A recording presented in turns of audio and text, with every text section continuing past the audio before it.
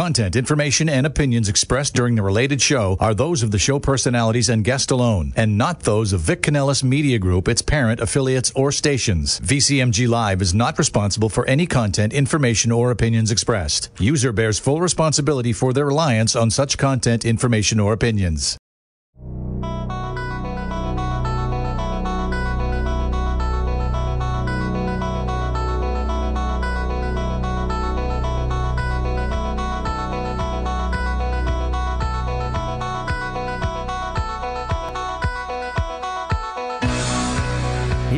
It's Monday night time once again for Ira On Sports, True Oldies Channel.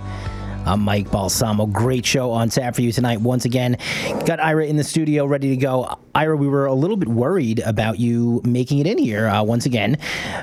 Not because you were, doing anything crazy, but because you were so busy with what you did this weekend. Yeah, this was, as you said, I'm back, or whatever. I don't think I was gone. Jim Harbaugh made that comment. He goes, I've never left. I was there, but I don't think I had a weekend like this, which was just awesome. And I tell you, the guy sitting next to me at the Michigan Ohio State game, and he looks at me and goes, I'd rather be at home watching the game. And I'm the announcer on the radio, I'm listening, they're saying, where else would anyone in 100,000 people rather be? And I'm like, I would not rather be anywhere else in the world than right here watching this game. And this guy next to me is wanting, it's too hard to watch. The atmosphere was so amazing and tremendous. But just to see the Penn State-Michigan State game at Ford Field, and then to go to the Michigan-Ohio State game the next day, and then on Sunday to drive down to Steelers-Cincinnati and go to Cincinnati to see the Steeler game, pretty impressive. I mean, I got up, this has been 4 straight days. I don't think I've got up any later than 5 in the morning in order to get to all these things and do all these things, but I don't regret it at all. I love it. Full of, it was tremendous. And you hustled back here to do the show, so we appreciate that. Yes, 5:30 plane out of Cincinnati. It was connection through Baltimore to get here to West Palm Beach. Of course, you can follow Ira across social media. You got some great pictures and videos. Amazing pictures.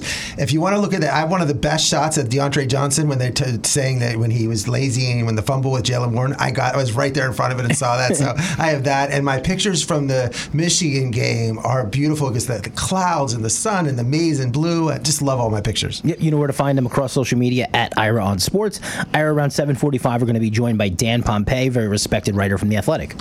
What does anyone want to talk about? They want to talk about who's the best, LeBron, Jordan, or those debates on who's the best football player. So they decided to go the Football 100 of The Athletic. So all the editors and everything put together a book that just came out as, I think, the #1 football book right out there, just came out this week. And it's the list of the top 100 football players. And they give a good, not just the list, but the whole summary and the reasons why they made decisions. And we got Dan, who is the lead NFL writer for The Athletic, on, and he's going to talk about, how they rated him and all those things. It's really cool. But you could debate this forever. There's no right or wrong answer. The interview being, covering 100 people, we took a little while. So for the sake of the show, we cut it up into 2 parts. We'll air part 1 today, part 2 next week, as you begin to talk about some of the defensive selections. We'll post the entire interview, though, on our SoundCloud page, SoundCloud/Ira On Sports. You can hear the entire thing once we get done with the show, but of course be here next week as we play part 2. So, Ira, let's go back to Friday night. I think a lot of people have misconceptions about Detroit, but everything I hear from Detroit sports fans is that downtown Detroit is just an awesome place to hang out, and I think you can back them up on that. I was there a couple of years ago for a Steeler-Lion game, and I didn't know what I was doing, and it sort of came at night. It was dark, but now I realize I'm working with a group that's putting this bar Gillies, which is right next to the stadium, and they're putting this amazing bar. The Gilbert family is involved with this because Dan Gilbert, who owns the Cleveland Cavaliers, but that's just going to be one of many bars and restaurants and activity, and you see these high-rise apartments and everything all around Detroit. And the misconception I think people have, and the fact that Ford Field is right next to Comerica, where the Tigers play, and Little Caesars, where the Red Wings and the Pistons play, they're all in that one area, and I love that. I love the fact you can go to a game, the game's over, go to a bar, get something to eat, all that stuff, hotels, restaurants, activity, and that was so cool to be down there because I got there around 11:30, and the Penn State fans, Michigan State, you felt like you're at a bowl game almost. There's so many Penn State fans, so many Michigan State fans. They usually play in East Lansing, but this was a special one-off game because that's when Michigan State thought they were going to be a good team, and Mel Tucker was their coach and everything, and they thought this would be cool to put this on Friday because they usually have the game, it's the last game of the year, it's freezing cold. I'm not going to East Lansing and sit in 20-degree below zero temperatures, but Ford Field is just wonderful to go to watch a game in. And we'll talk more about this coming up in a little bit, but 3 games for Ira this weekend. I don't know if you want to talk about this, but we mentioned last week Formula One in Las Vegas Vegas. Prices were Super Bowl prices to go to see this. You managed to do this whole weekend very affordably. Great. The Penn State game, I sat 50-yard line, 20 rows up for $100, which is perfect. And then for the Steeler game, initially the pricing was so high, and I'm like, these prices are crazy. Yeah, Burrow's out. But when Burrow got hurt, you talk about price. That's like, I guess going to see the Beatles, and they say, at the start, an act like a Taylor Swift concert, no Taylor Swift or something. But when Burrow's gone, the price has dropped. I sat 50-yard line, and I completed the price. It was like $110 to sit with fees, like on the 50-yard line, 20 rows up, dead right behind the Steeler bench, like crazy ticket price. And then for the Michigan Ohio State game, someone at Michigan was very helpful. I was able to buy something at face, so I sat like 30-yard line, now higher than I normally sit, and I would complain. But I'll tell you, that stadium was 80 rows up, but because it's only the same bowl, you say 80, that seems so high. You did not feel like an 80 row up, because the seats are how the stadium is done. It was nice to get the whole reception of the whole stadium and the colors and everything. So, but I sat on 30 line for that. That was like $175, $150. So yeah, that's $400 for the whole weekend of tickets for 3 games, where you can go sit for a Heat game in the second level for $400 sometimes. No, this whole thing worked out for you. We'll talk about that more. We got to start with college football, though. The championship games have been decided. We'll talk about that in just a minute. Let's discuss how we got there. First, Georgia playing Georgia Tech. Georgia, they were going to win this game. I guess they kind of had to. You don't want to lose and then have to play, a 1-loss or 2-loss Alabama going into the championship week. But they did what they had to do. Wasn't always pretty, but they won the game. Right, and I think that's what this takeaways are. Georgia was a 24-point favorite over Tech. They didn't even sell out the stadium in Georgia. It was played in Atlanta, and I was surprised when it wasn't even a sellout. Georgia didn't start 3 of their top 5 receivers, missing a couple offensive linemen, resting them up for the championship game against Atlanta. And I got to give Georgia Tech a lot of credit. There's their coach, Brent Key.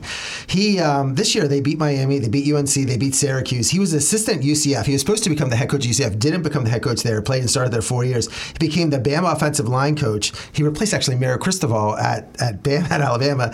And then he was like at Georgia, and then he became at Georgia Tech as assistant, and then he became the head coach. And he was an interim, and he, I think, is going to be a superstar coach. I'm telling you, this guy, 45 years old, you're going to see him coaching some top program. He could be at Alabama. I mean, this is at that level, because I think what he did this year in turning around the team that was a complete disaster. The last year, Georgia outscored Tech 134-21 the last 3 years, including 45-0 and 37-14. And this year, Georgia Tech was able to keep the game. It was Tech led 10-7 after the first.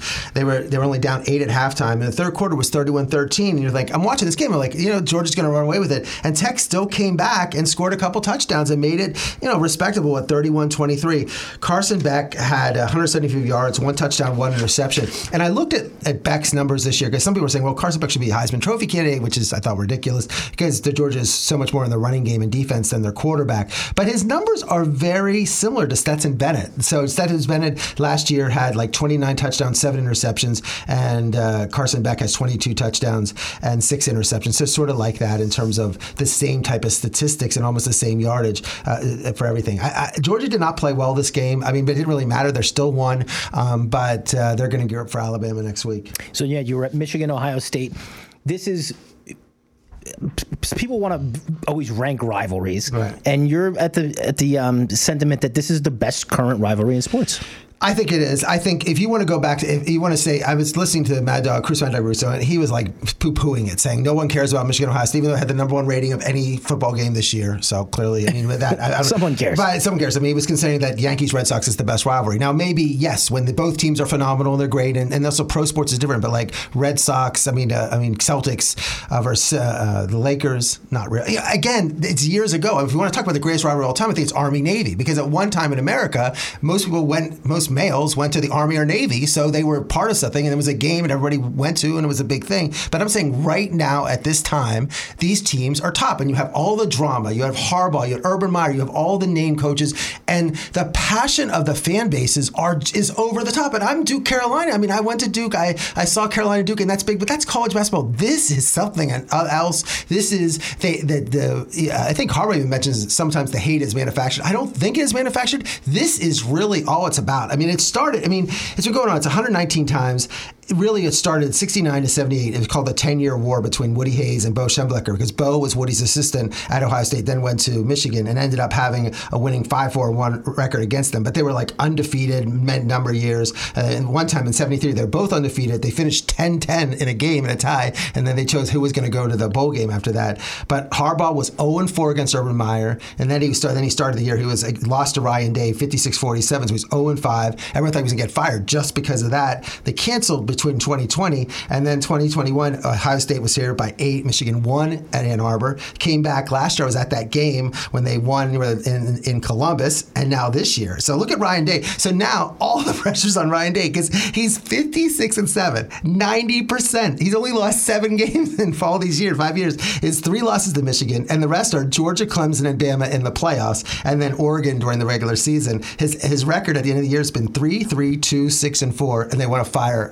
Ryan Day. That just shows you the fact that if you lose to Michigan 3 times, and I think the one thing about this game that was cool is that as a Penn State fan, I was at Ohio State for the Penn State-Ohio State game, which we lost, of course, and then we were at Michigan, Penn State for the Michigan-Penn State game, which, of course, we lost again, and it got me an impression from the game, and I think I called this game perfectly. Like I said, the difference in the game is J.J. McCarthy and Kyle McCord.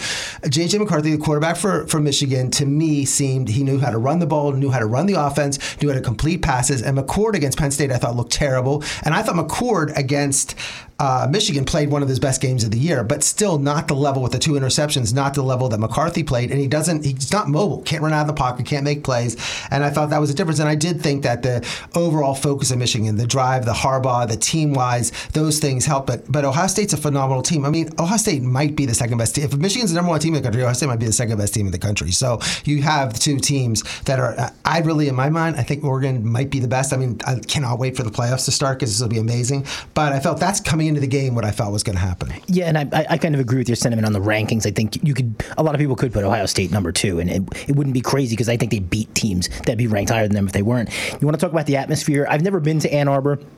But one of the things I love is a college town when it shuts down for a game, and like this is like the game of games. So. It's total, and they start at 12 o'clock. So the tailgates start at now. The Penn State, all our games have been at 12 o'clock. Like I think you're going to start seeing a change next year because it is hard when the game. Like I think it's funner when the games are like 3:30, sort of like you don't have to get up so early. It was 17 degrees, all layered up. And one of my friends has a tailgate. He actually owns a piece of property next to the stadium, so we can tailgate right at this property. It was amazing. Like all like there must have been 300-400 people there.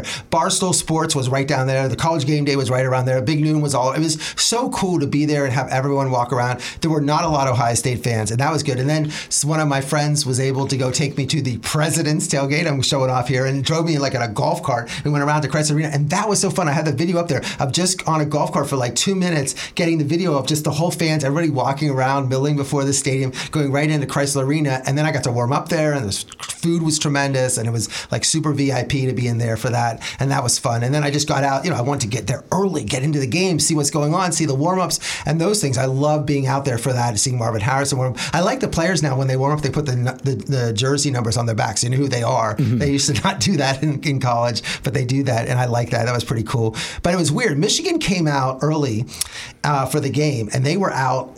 They were the first one out, and then they were done with their warm-ups, and they stopped. So there's this first warm-up where they come up and just throw the ball. They throw the ball around. They just are practicing, quarterbacks running around and with their shorts and a T-shirt, or they have the numbers there. Then they come out with their uniforms on, and Michigan came out with their uniforms on, and then Ohio State came out, and then Michigan just stopped and did stretch and just watched Ohio State, which is pretty cool. They just sat there, and I have a great picture of them watching Ohio State warm up. But then they finished their warm-ups. But then Ohio State, which I saw from the Penn State game, they don't warm up long. They run back in the tunnel. Michigan's still out there, so they were first out and last in, and I thought that was cool. And then the other neat thing about the beginning of the game was the fact that they had the parents. You think about it. I was just at a high school football game, a senior, like 2 weeks ago in Altoona, and it's very nice. When the parents come out. Now the players did not come out with the parents like in high school football. They're in the locker room getting ready, but still to list parent after parent and the parents come out and the relatives, I think it just means so much. I mean, it was pretty impressive, and it was. I just think it's like what football was like. High school football games all across the country for senior day have parents and come out like that, and here we're at Michigan, Ohio State, and they're still doing that with the kids. Well, it's a great sentiment. You've probably been taking your kid to games for 15 years now, or 10 years now, and this might be the last one for some of them. So it makes sense to get out there and get to walk around the field. It's really inspiring stuff. And it was so cool at this stadium. It's unlike any other stadium. There's one entrance for the players, and there's only one way. Like other times, there's entrances all over, but there's only one. So both teams run out of the same tunnel, so they have to run out at different times. And it's center, and I was like right across. So I got some great pictures of like Michigan running out and the band coming out of the tunnel, and I just like that aspect of the whole beginning with the flyovers and the band. And I'll tell you, the maize and blue is a great color. I mean, I like the whiteout, and I like Penn State with the white and blue, but I think the maize and blue is cool, and the pom-poms. And I got to give Michigan fans, I mean, half an hour before the game, the stadium was packed, like totally. And I think the fact that the stadium is just a bowl, it's one bowl, sort of like the Rose Bowl in terms of there's not two levels, there's not whatever, there's no luxury suites until it's just like placed on top of the stadium, like they landed there like a spaceship. Sort of that, it is like that aspect makes it so cool. I mean, when you go in the stadium, you enter on row like 75. You have to walk up, like everyone walks down into the stadium. And just that aspect and knowing the importance of the game and knowing how big it was for everyone, I felt like I was watching like Game 7 of the World Series or like Game 7 of the NBA Finals, where it seemed like almost like a baseball game where like any home run would make the difference. It seemed like in this type of game, I know the score was 30-24. It just seemed like every play mattered. You're not going to look around. You're not going to say, oh, it's a running play. Like the Steeler game at the Penn State game, and it was sort of like you just watch the game. And it seemed like any moment, one big play could be the difference in that game. So I like that. This is Ira on Sports, the True Oldies channel. I'm Mike Balsamo. You can follow Ira anywhere at Ira on Sports. Dan Pompei from The Athletic joins us at 7:45. So let's talk about this game here, Ira. Like you said, nice win for Michigan, 30-24. It's a one-score game, but watching it didn't seem that close. It seemed like Michigan always had the answer, was ready for what Ohio State was going to do. I felt there was a time in the game. I thought we'll get to that point, whereas I thought Michigan, like there was a moment in that first half where I thought this game could be a blowout. Like I thought that they could get on top, and I got to give Ohio State credit for coming back. I thought there were key turning points of the game. I just go start the game started, Michigan deferred, gave it to Ohio State, and they ended up where the student section, the students were so loud, screaming, and Ohio State went 3 and out. Luckily, I thought they're going to turn the ball over, it's so loud, but Michigan went 3 out too. And then Ohio State, this was one of the key decisions with Ryan Day, where he gets the ball on like the 46-yard line, it's 4th and 1, and they decided to punt. But I would have not gone for it either. Like, it's 0-0. The game just began in the first. Why would you give Michigan the ball on the 46 on a 4th and 1? So I thought that was a smart move, but all my Ohio State fans are mad about that one. So. I'm with you, because you could lose the game right there by making a big mistake, giving them that great field position. Trust your defense here a little bit and punt the ball. And then results-oriented, Michigan went 3 and out. So it worked. Like, everyone's criticizing Ohio State, and then Michigan went 3 and out. Ohio State gets the ball. And then the play of the game was, and this is where watching the Penn State game helped me. Because I saw the beginning of the Penn State game where McCord, his mindset is like what everyone who follows sports is like, get your wide receiver. He went to high school with Marvin. People forget he went to high school with Marvin Harrison. That's who was they were high school players, and they should have both went to Penn State. They went to Ohio State. But I saw that he was forcing the ball to Harrison in the beginning of the game against Penn State, and he was off a little. And I thought Penn State had a couple chances where they could intercept it, and they didn't. But Will Johnson from Michigan, you talk about someone who came to a game ready to play. I think he knew exactly what was going to happen.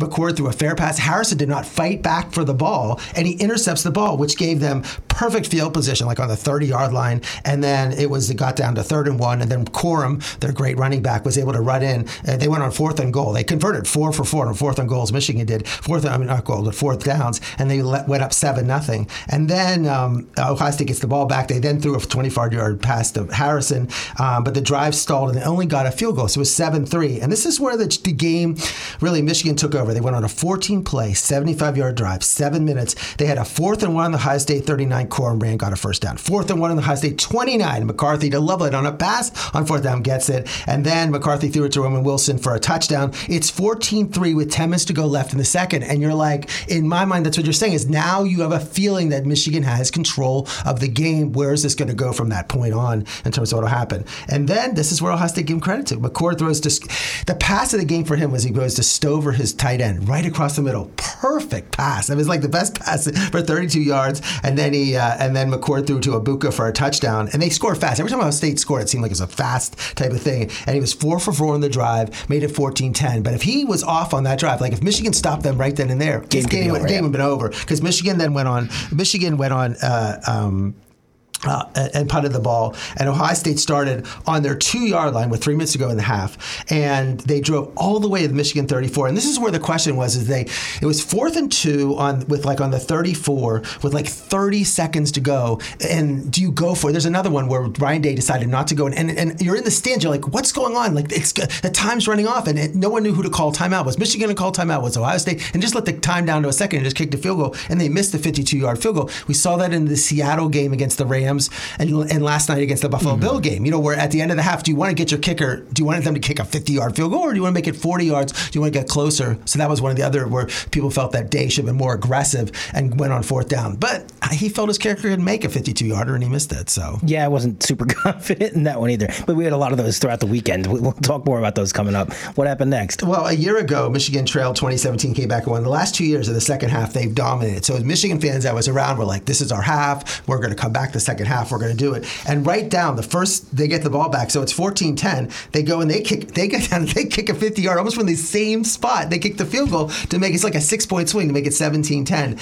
And this is when this game just became, Ohio State got the ball and they went 12 plays, 70 yards. They went 8 straight runs. And they just said, we're going to run right through. And this Michigan defense, who I think is so great and so awesome, just let them.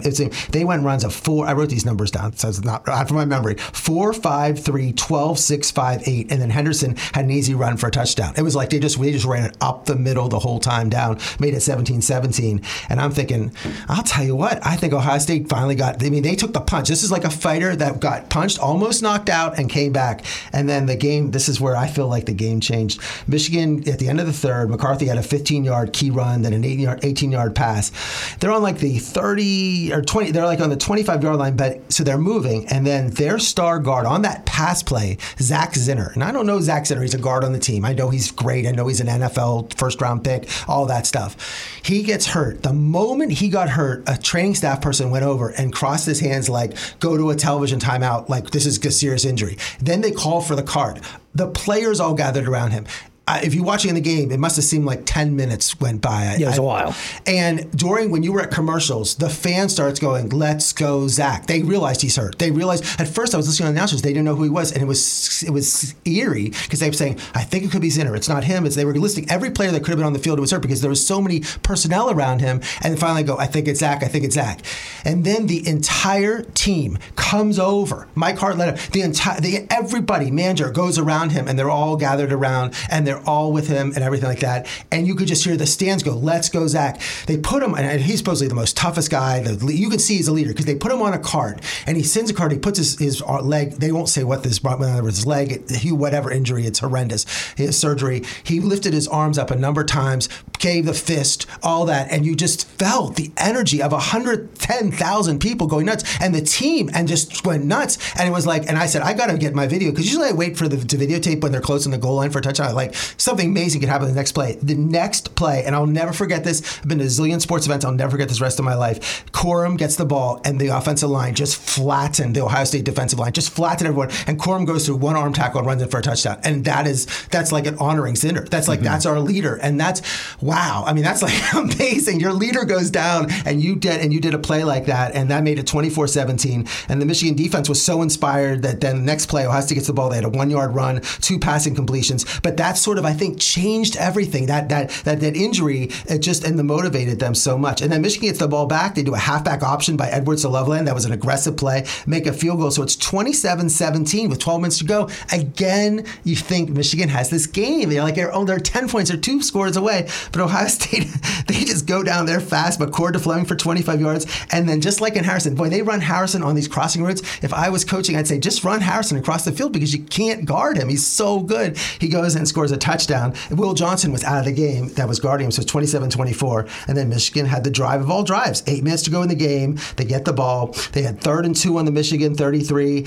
They threw to Cornelius Johnson, who I thought he dropped the ball, but he caught it. And it was key. Then it was 3rd and 1 on the Ohio State 43. Corum dove for a first down, ran for another 14. And McCarthy, this is what I said before when I started talking about this. J.J. McCarthy, more than NFL quarterbacks that we watch all the time, he milked the clock. It was down to, he knew what was going on. He's like, I'm running the clock out. And I think any other quarterback would have let Ohio State back with like maybe 2.5 minutes or something. He let it down so they only had a minute to go. He was milking the clock. Everything was, even Michigan knew how to get the ball when the clock started. Like everything, they were brilliant in terms of the play clock starting, because it was just amazing how they were able to get that done. But on 4th and 4 in the 19, they decided to kick a field goal, and my Michigan friends were upset. They're like, oh, they should have been more aggressive. They should have done that. But I felt like you go up 30-24, you only leave Ohio State with less than a minute to go with no timeouts. I felt that was the smart move. I wouldn't have risked it on 4th and 4, make them score a touchdown and not a field goal. And then Ohio State goes down, no timeouts. They had some good plays, and then Michigan intercepts the ball. Amazing by Moore, great interception. And then they celebrated, just like in the Penn State game. And then they had to review the play, whether it was intercepted. And if the interception was reversed and wasn't an interception, and the Penn State game, they jumped around and everything, and they're all excited. They gave Penn State the ball like another 30 yards, but it didn't matter because Penn State was down 2 scores. But that would have put the ball down like on the 10-yard line. Could you imagine if they reversed it, and then the unsportsmanlike conduct penalties, they couldn't take that out? But they ended up, that was the game. They win. There was no time was left, and they ran the one play, and it was pretty amazing. And the fans all to see. At a game like that, everybody stormed the field. They couldn't even get the fans off for like an hour from the field. It was just all maize and blue. I don't know how there had to be a way to get off. I talked to people who were down there. They thought it was like, a concert. They've never seen anything like it. But it was great. I mean, I think it's phenomenal. They didn't tear the goalpost down or anything. And no one I heard got injured. So I thought that was great. But the key really, I thought McCarthy, he only threw 16 for 20 for 150 yards, but 4 rushes for 17. Corum ran for 88 yards. As much as Ohio State had that good drive on running, they weren't able to put everything together. Henderson only had 60 yards running. Marvin Harrison had a good game, 5 catches, 118 yards, but that's another thing, only 5 catches.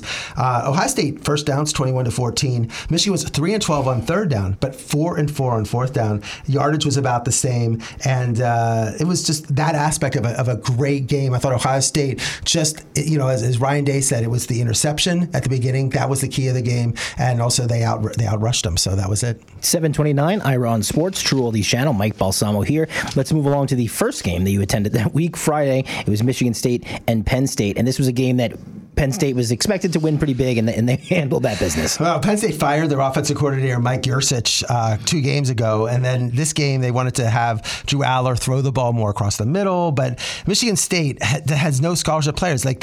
No one knew how many scholarship players they had. They're supposed to have 85. They only had, I think, like 40 or 35 because everybody had transferred. Miles Tucker had transferred people into the portal. They now hired Jonathan Smith as their new coach, but I couldn't believe. I mean, the game should have been over in the first half. Penn State was up 13-0, but in the end, they just every time they touched the ball, they just ran for touchdowns, and it was Nick Singleton had a great game, 120 yards, a touchdown, 2 catches for 70 yards. Katron Allen, 137 yards. Penn State had 23 first downs. Michigan State 5. Penn State had, how about this? They had 586 total yards to Michigan State's like 53 in rushing because they had sacked so many times that it was 283 to -35. So completely different than the game I saw the next day, but complete. But again, Penn State. Look at this year. Penn State lost to Michigan, Ohio State. Disappointing year, and they crushed everybody else. So Washington taking on Washington State, and this is one where Washington's undefeated going into this game.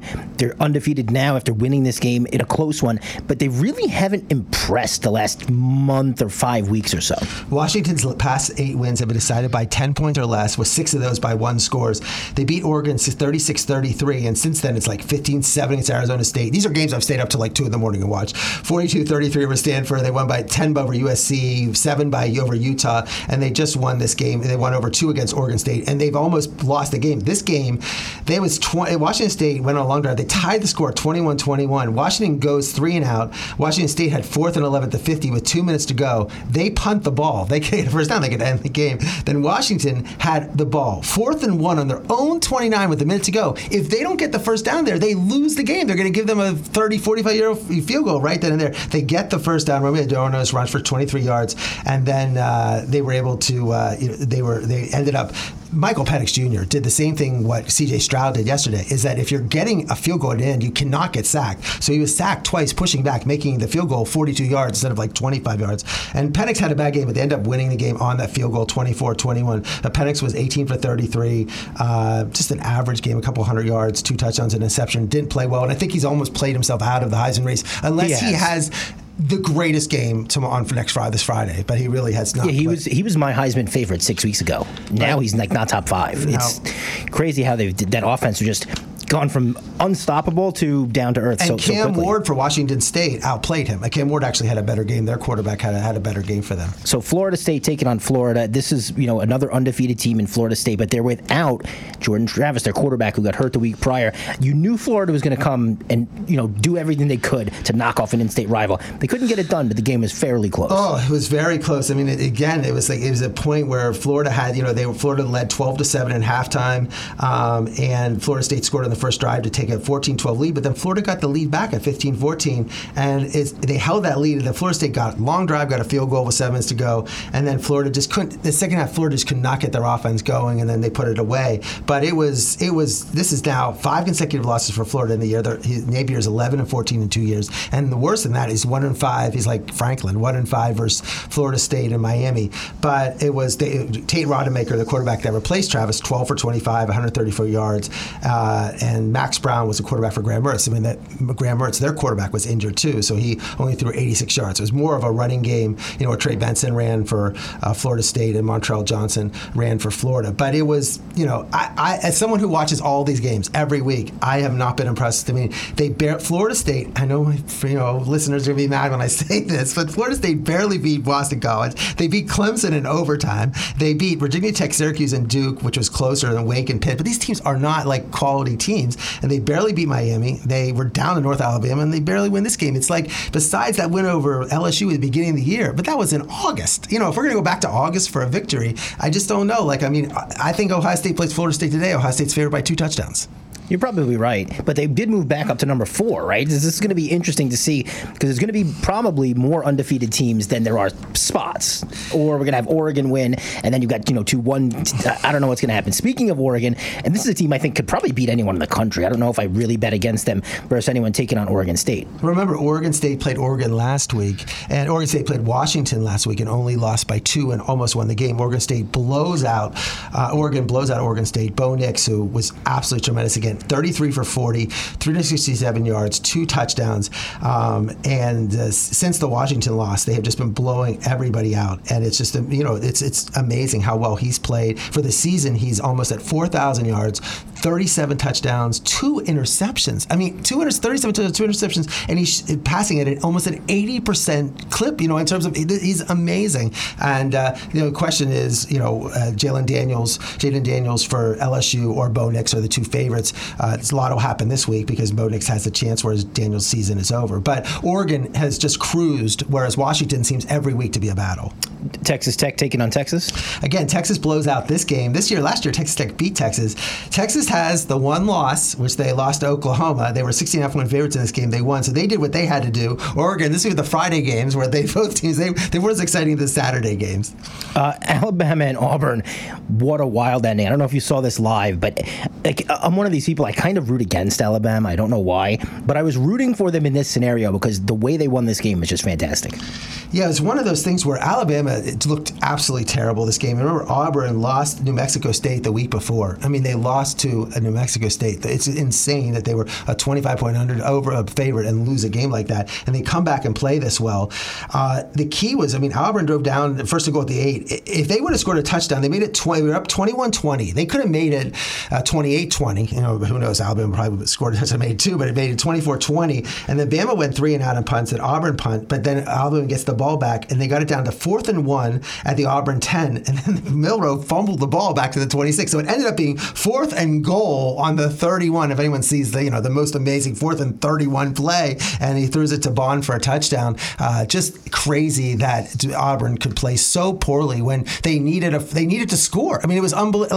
It was crazy that they let that score, and it is so improbable. It's like a Hail Mary in football. You really don't think it's going to happen, and it's not usually a 4th and goal normal situation where you're seeing a Hail Mary. So just really a wild finish. Congrats to Alabama. If anything, it gives them a little momentum going into Georgia, but I still think they're going to be, 9-point They're only 6-point favorites in this game, which I was surprising. These Iron Bowls have been nuts. 10 years ago was the kick six when Alabama was going for a game-winning field goal. The score was tied, and Auburn returned the field goal for 110 yards and a touchdown. And then 2 years ago, Bama needed 4 overtimes to win. So the games in Auburn have been crazy and whatever. But Alabama, look, I just think they're not the quality that Georgia is. They don't have the quarterback that Georgia has. They don't have the running game that Georgia had. I think Georgia's just a better team, top to down. But who knows? Saban's a phenomenal coach, and they all play great games. We got about 8 or so minutes until we need to get to Dan Pompei here on Ira On Sports. Some other games you want to talk about? Iowa, Nebraska?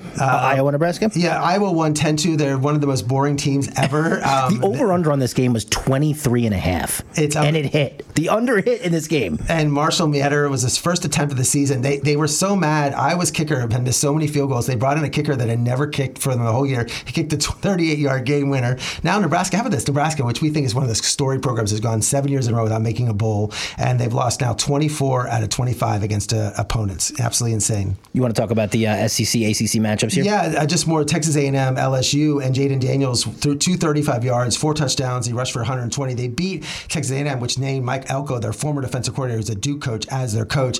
Was that enough for Jaden Daniels to impress? I don't think so. I think Bo Nix's going to have a big game and going to win the Heisman. I think Jaden Daniels losing 3 games, they lost to Florida State, Ole Miss, and Bama, is not going to be good enough for him to get the Heisman. Kentucky, Louisville, the aspect of this game, Kentucky beat Louisville, but the key part of the game is that Louisville is playing Florida State. Now Florida State beats Louisville. Louisville now has 2 losses. They're not really, that doesn't look that great. Miami beat Boston College. This is a problem with Miami. They can't finish their season on rivalry weekend with playing Boston College, even though 39 years ago this was the Doug Flutie game, but I don't think anyone remembers that much so much. And North Carolina State, Drake May, who everyone thought was going to, was the second or third Heisman Trophy candidate coming into this year. Terrible year again. Got blown out. They have 4 losses.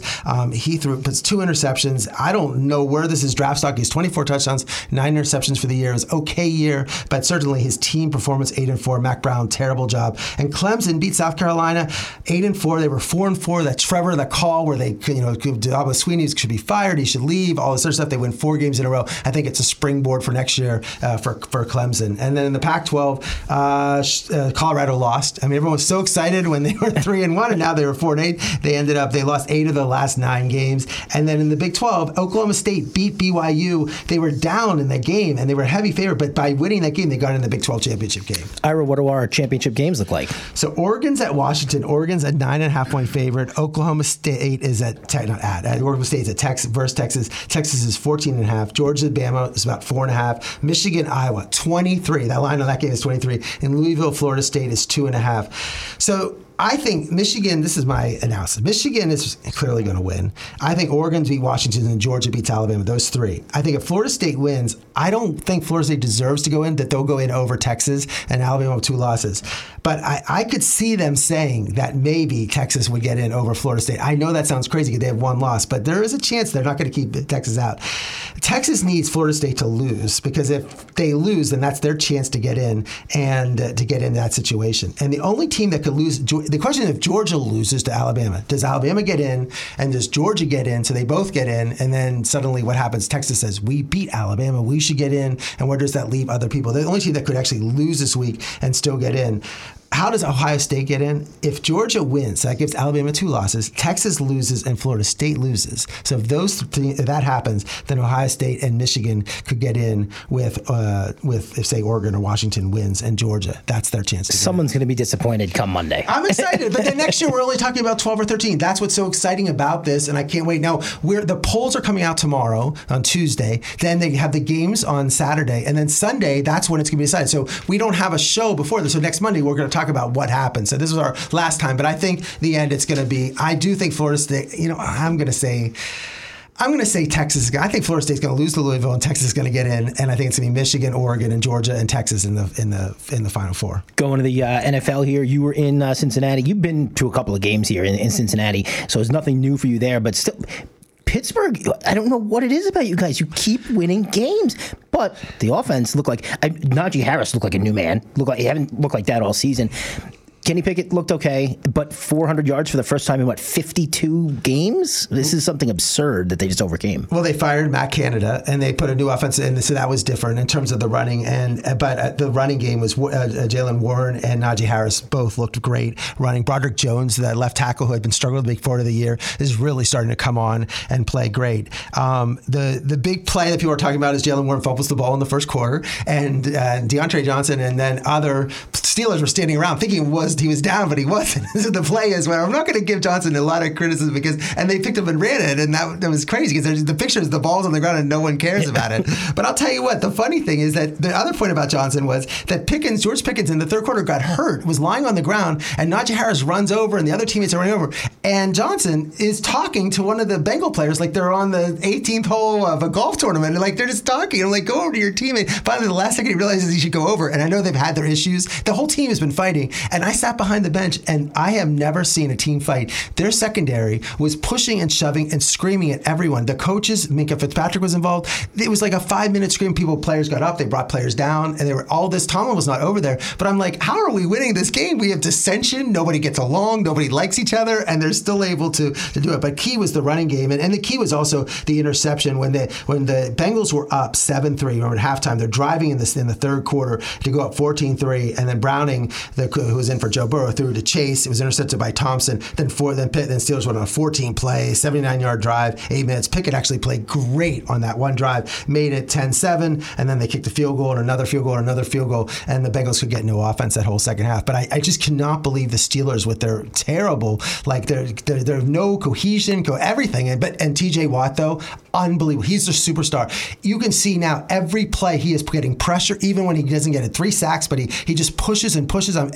He is the only one on defense. He's doing everything. He's like Lawrence Taylor out there just creating havoc. The Dolphins did what they do to bad teams. They beat the Jets 34-13. But this game will be remembered for the time's about to expire going into the half. And Tim Boyle of the Jets just throws up a Hail Mary. Javon Curse Javon Holland intercepts it at the 1, takes it all the way back to the house. It was one of the most Jets things I've ever seen in my life. Mike McDaniel's running on the field celebrating. This is just a culmination of the Jets for like the last 15 years. Crazy, but Dolphins get another win. I was listening to the Jets broadcast on Sirius Radio. So I was listening to the Jets commentators comment on it. They were like, this is so Jets. Like they were depressed. Like as they're running back, they're like, I don't believe I'm watching. They go, there has to be flags on the field. They were like, this can't be happening. Like this is so exactly. That should be like the highlight of the Jets seat. Like the Jets, the definition of the Jets was that final play because they actually played well. The Jets played well that first half. 2 interceptions. Like they were playing well, and then to allow that not to happen. Not great throws either. And it was. But again, I'm telling you, Miami, the running game, 167 yards. If you see Miami running the ball, they're going to win these games, and that's the key thing is that running, and that's why. But also, as people said, they need to be in Miami, not for the heat, but I think for the crowd noise, how they run their offenses. It's important. They're 8-3. They're tied in the division, and they're tied, for the first seed. If they can get that first seed and have 2 games in Miami, that would be crucial for them. Jacksonville and Houston, I really wanted C.J. Stroud to live up to the billing I've been giving him as versus Trevor Lawrence. It still ended up being a great game. Jacksonville let Houston hang around in this one. They could have put them away. They didn't. Regardless, they get the win. 24-21, and C.J. Stroud, I come out of the stands, and luckily they have in Cincinnati, they had the game on, and I'm watching the final drive, and Stroud, again, these quarterbacks, if you're trying to tie for a field goal, he got a sack for 15 yards, a sack for 9 yards, that forcing their kicker to kick a 58-yard field goal. That should have been like a 40-yard field goal to tie. Don't push, some of the plays were stupid. I mean, C.J. Stroud has got to get rid of that ball. He cannot, under any circumstance, take a sack and figure out a way, but I thought that was but Trevor Lawrence, big game, 364 yards, 1 touchdown, 1 interception. It's, they're 8-3. Miami's 8-3. It looks like I'm going to be watching playoff games. I'll go to the Steeler game in the first round in the cold, and then I can go stay down here and stay warm for the playoff games. Mentioning those sacks, the kicker hit the crossbar. Yes. I mean, we're a foot away from tying that game. And if you don't do the sacks, then you're tied and go to overtime. Philly and Buffalo might have been the game of the year, Ira. This one was intense. It went down to the wire. I mean, can you think of a better game than that? And I'm watching the game.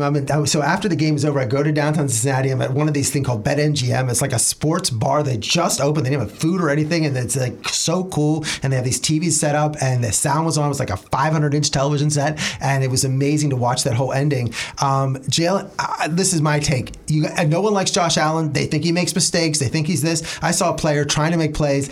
if he wants to come to the Steelers, please, I'll take him. I swear. I love him. I'm tired of this. First of all, Jalen Hurts played great. I thought the Eagles played great. I thought it was an amazing game. The Eagles stand in, and the commentator, Romo, said one good thing. He said, look, the Eagles have the players from Georgia, they play with Alabama, the players have won Super Bowls. They do have winners, and they can stand in those games and play, and they played really well at the end. Swift ran some great plays. What an amazing game. But I felt that Hurts, as someone who has fantasy implications with Hurts and all this other going on, it was a tremendous game to watch. Let's go to Dan Pompei here on Ira On Sports.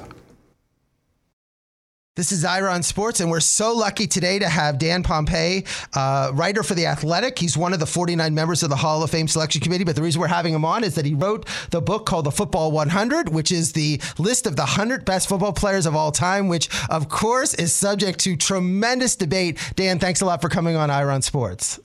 Hey, it's good to be with you, Ira. I'm sure that we'll have a lot of disagreements today, right? Well, I like this book. The thing about the book and why I encourage people to read this book is it's not just you. I love the book of lists. I love lists. I'm obsessed with lists. But it's not just you just listed them, but the backgrounds and the writing that you did for each of the players, I thought was pretty cool. You picked up a story, so it's like a few pages on each one. So it was really like a great read where you can pick up some tidbits from the players or maybe one game or one instance that crystallizes their entire career. So I really like the book aspect besides just the list also. Yeah, I think there's really a lot of good information in there, and the profiles were written by different writers. I think I wrote about 20 of them. Mike Sander wrote a bunch of them, and then a bunch of other writers for The Athletic chipped in, and we kind of took different styles and different ways of looking at some of the all-time greats, and I think it's a pretty entertaining read, even if you don't agree with the order or the players that we have on there. That's the beauty of a project like this is there really isn't a correct 100 or a correct order, even a correct number one. You can debate just about everything. And even, in my case, after we put the list together, which was a group project, it wasn't just my list, even after it was done, you look at it and you say, what was I thinking? Why wasn't this guy hired, or why is this guy left off? So that's the beauty of it. There's a lot of room for second guessing and debate. So there's you said about 27,000 people have played in an NFL bowl game, 2,700 went to the Pro Bowl, 1,200 first team All Pros, and there's 320 in the Hall of Fame. To separate it down to, if there's 320 in the Hall of Fame, only the top 100. If you're not in this, it's not like you're a terrible player. You're still wearing that gold jacket and you're still a great player. Yeah, the hardest part about putting this list together is deciding who gets cut, because you're just cutting guys who, had massive impacts on the NFL, huge footprints. Troy Aikman did not make the list, 3-time Super Bowl winner. Larry Fitzgerald did not make the list, number 2 leading receiver of all time. I could go on with guys that you say, well, how is he not on the list? Thurman Thomas not on the list.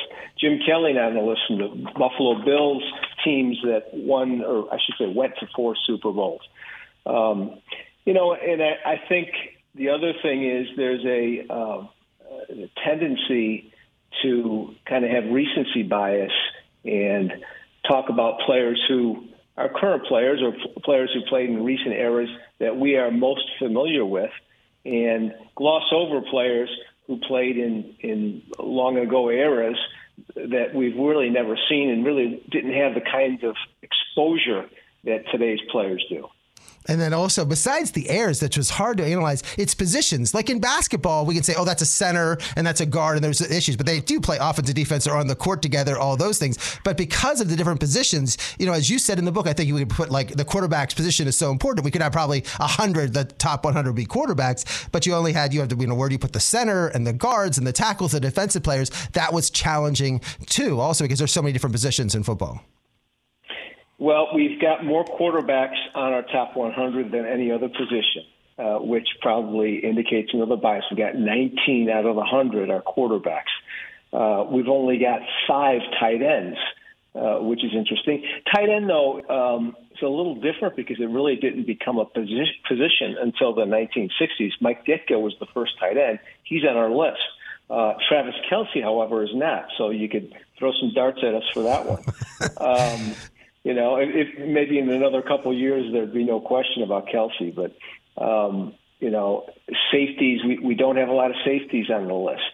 So, and you mentioned the offensive line. It's another position too.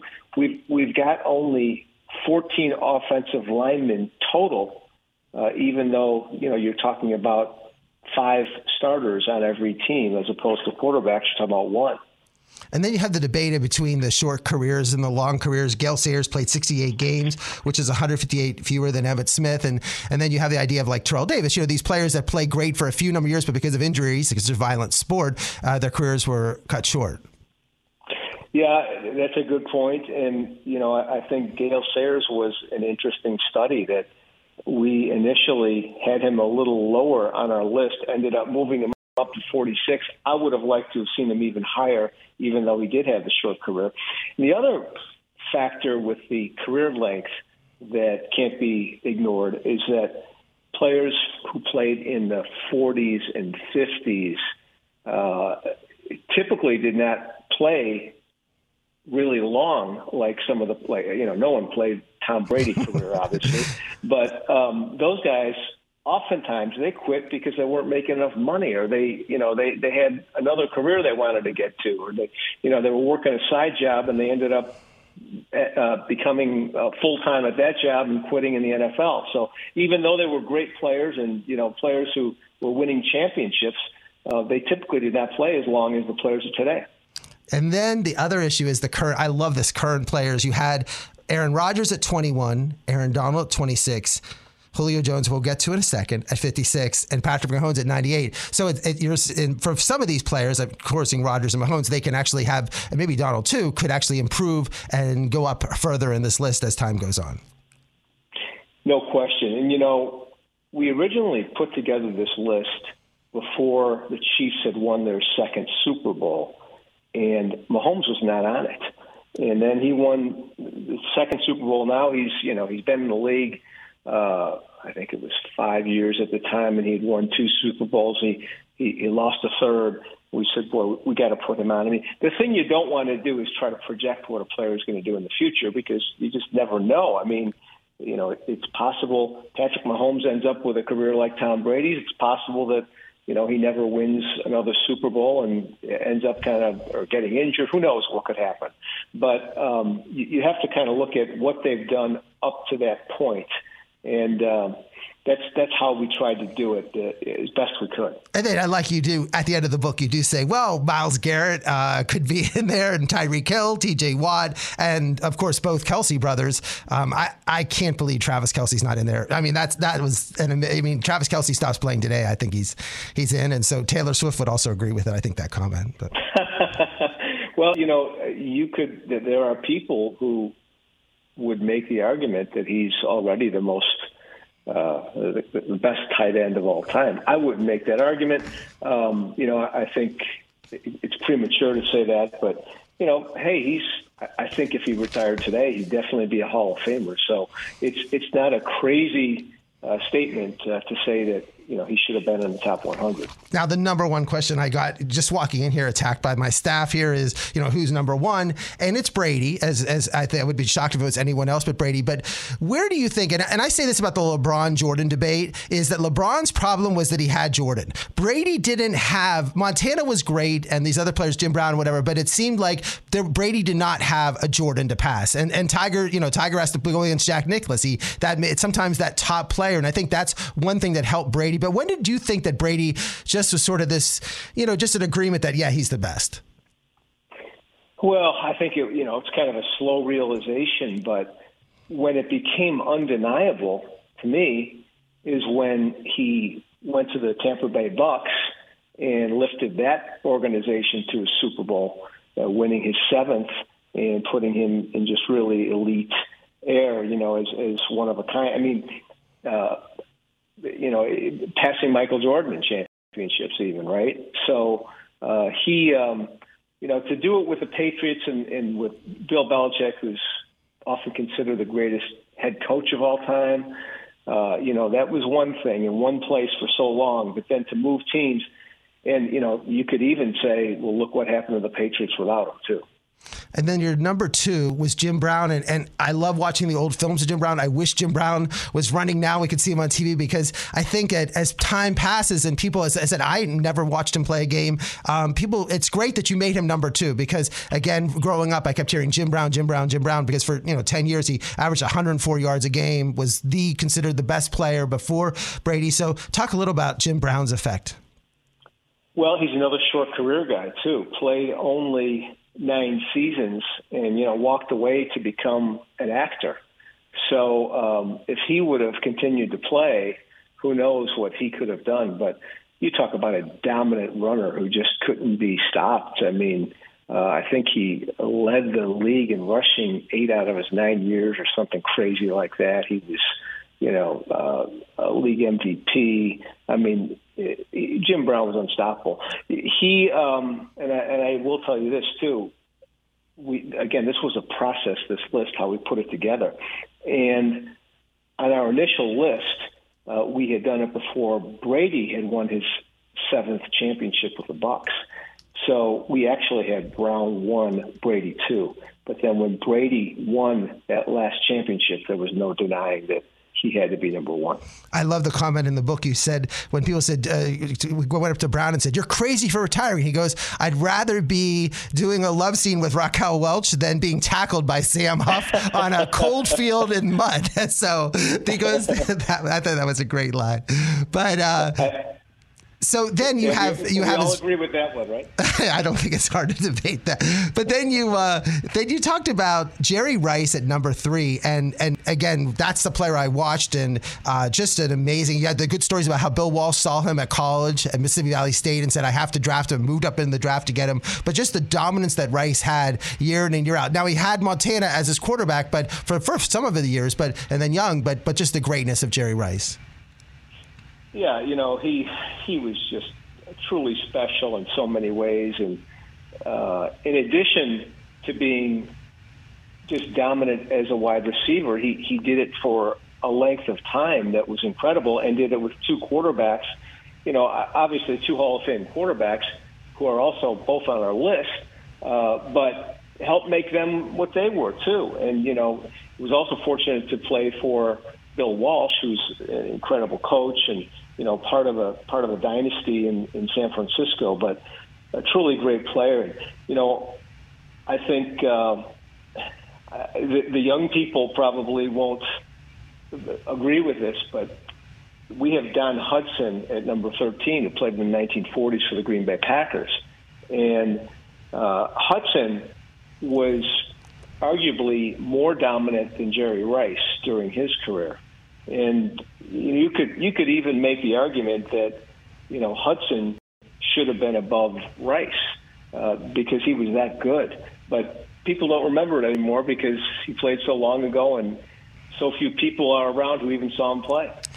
Well, a player that people had seen, he has number 4. Your first defensive player was Lawrence Taylor, and if I've seen some of these where they put the TikToks and Instagrams together of 30 or 40 seconds of Lawrence Taylor's best plays, and there's no one would have a better highlight reel than Lawrence Taylor, but it's not just the highlights, just his overall dominance of the game. And you talk about scheming away from a player. When we see the TJ Watts that are playing today, and even the Myles Garrett, there was nothing like Lawrence Taylor in terms of his effect on the game. And plus, you had someone like Bill Parcells, Bill Belichick, and you had a great quote from Belichick in the book where they were trying to compare, I think Khalil Mack, is he in Taylor's class, and Belichick, who doesn't really give platitudes out a lot, said Taylor is in his own class. There's no one else in his class.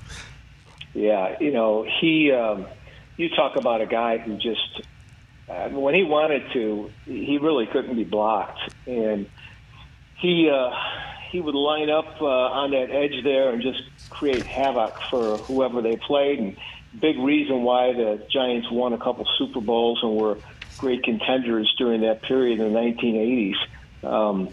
He truly, truly special player and our top defensive rated player. I think we got some other really good ones in that top 10, and Reggie White is number 5. And Dick Butkus, number 10, again, a player from a different era, but certainly should not be overlooked. Probably could have been ranked higher. We'll get to more of this next week with Dan Pompei. You can hear the full interview, though, just in about 20 minutes on Ira On Sports SoundCloud. Tonight, Bears-Vikings. I've seen the line as high as 3.5. It looks like it's 3 right now, going to the Bears. What are you thinking? I'm excited for this game. I mean, Josh Dobbs against Justin Fields back. I think it's going to be that arena. I've been there at the U.S. Bank Stadium in Minneapolis. It's going to be loud. It's fun. I'm excited for this game. It's a big game. And Minnesota, with Detroit showing weakness, can still take this division. So I like Minnesota to win this game. And remember, there's only going to be 4 more Monday Night Football games after this. This is it. So you like these Monday night games, it's over for a whole year. I do like that Minnesota didn't fold and that they're proving people wrong over the last year.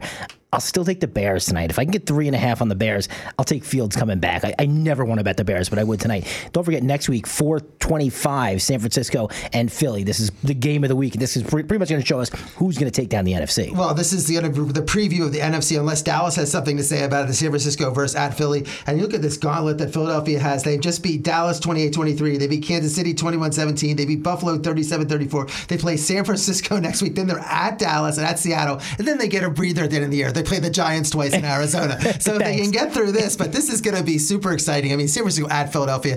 I can't wait. That Sunday, I think San Francisco wins this game. What's your plans this week? I got to choose for one of the conference championship games. I'm either going to go to Vegas for Washington, Oregon, or Atlanta for Georgia, Alabama. We are out of time. Thanks so much to Dan Pompei. He's Ira. I'm Mike. Let's talk next Monday night. Ira on Sports.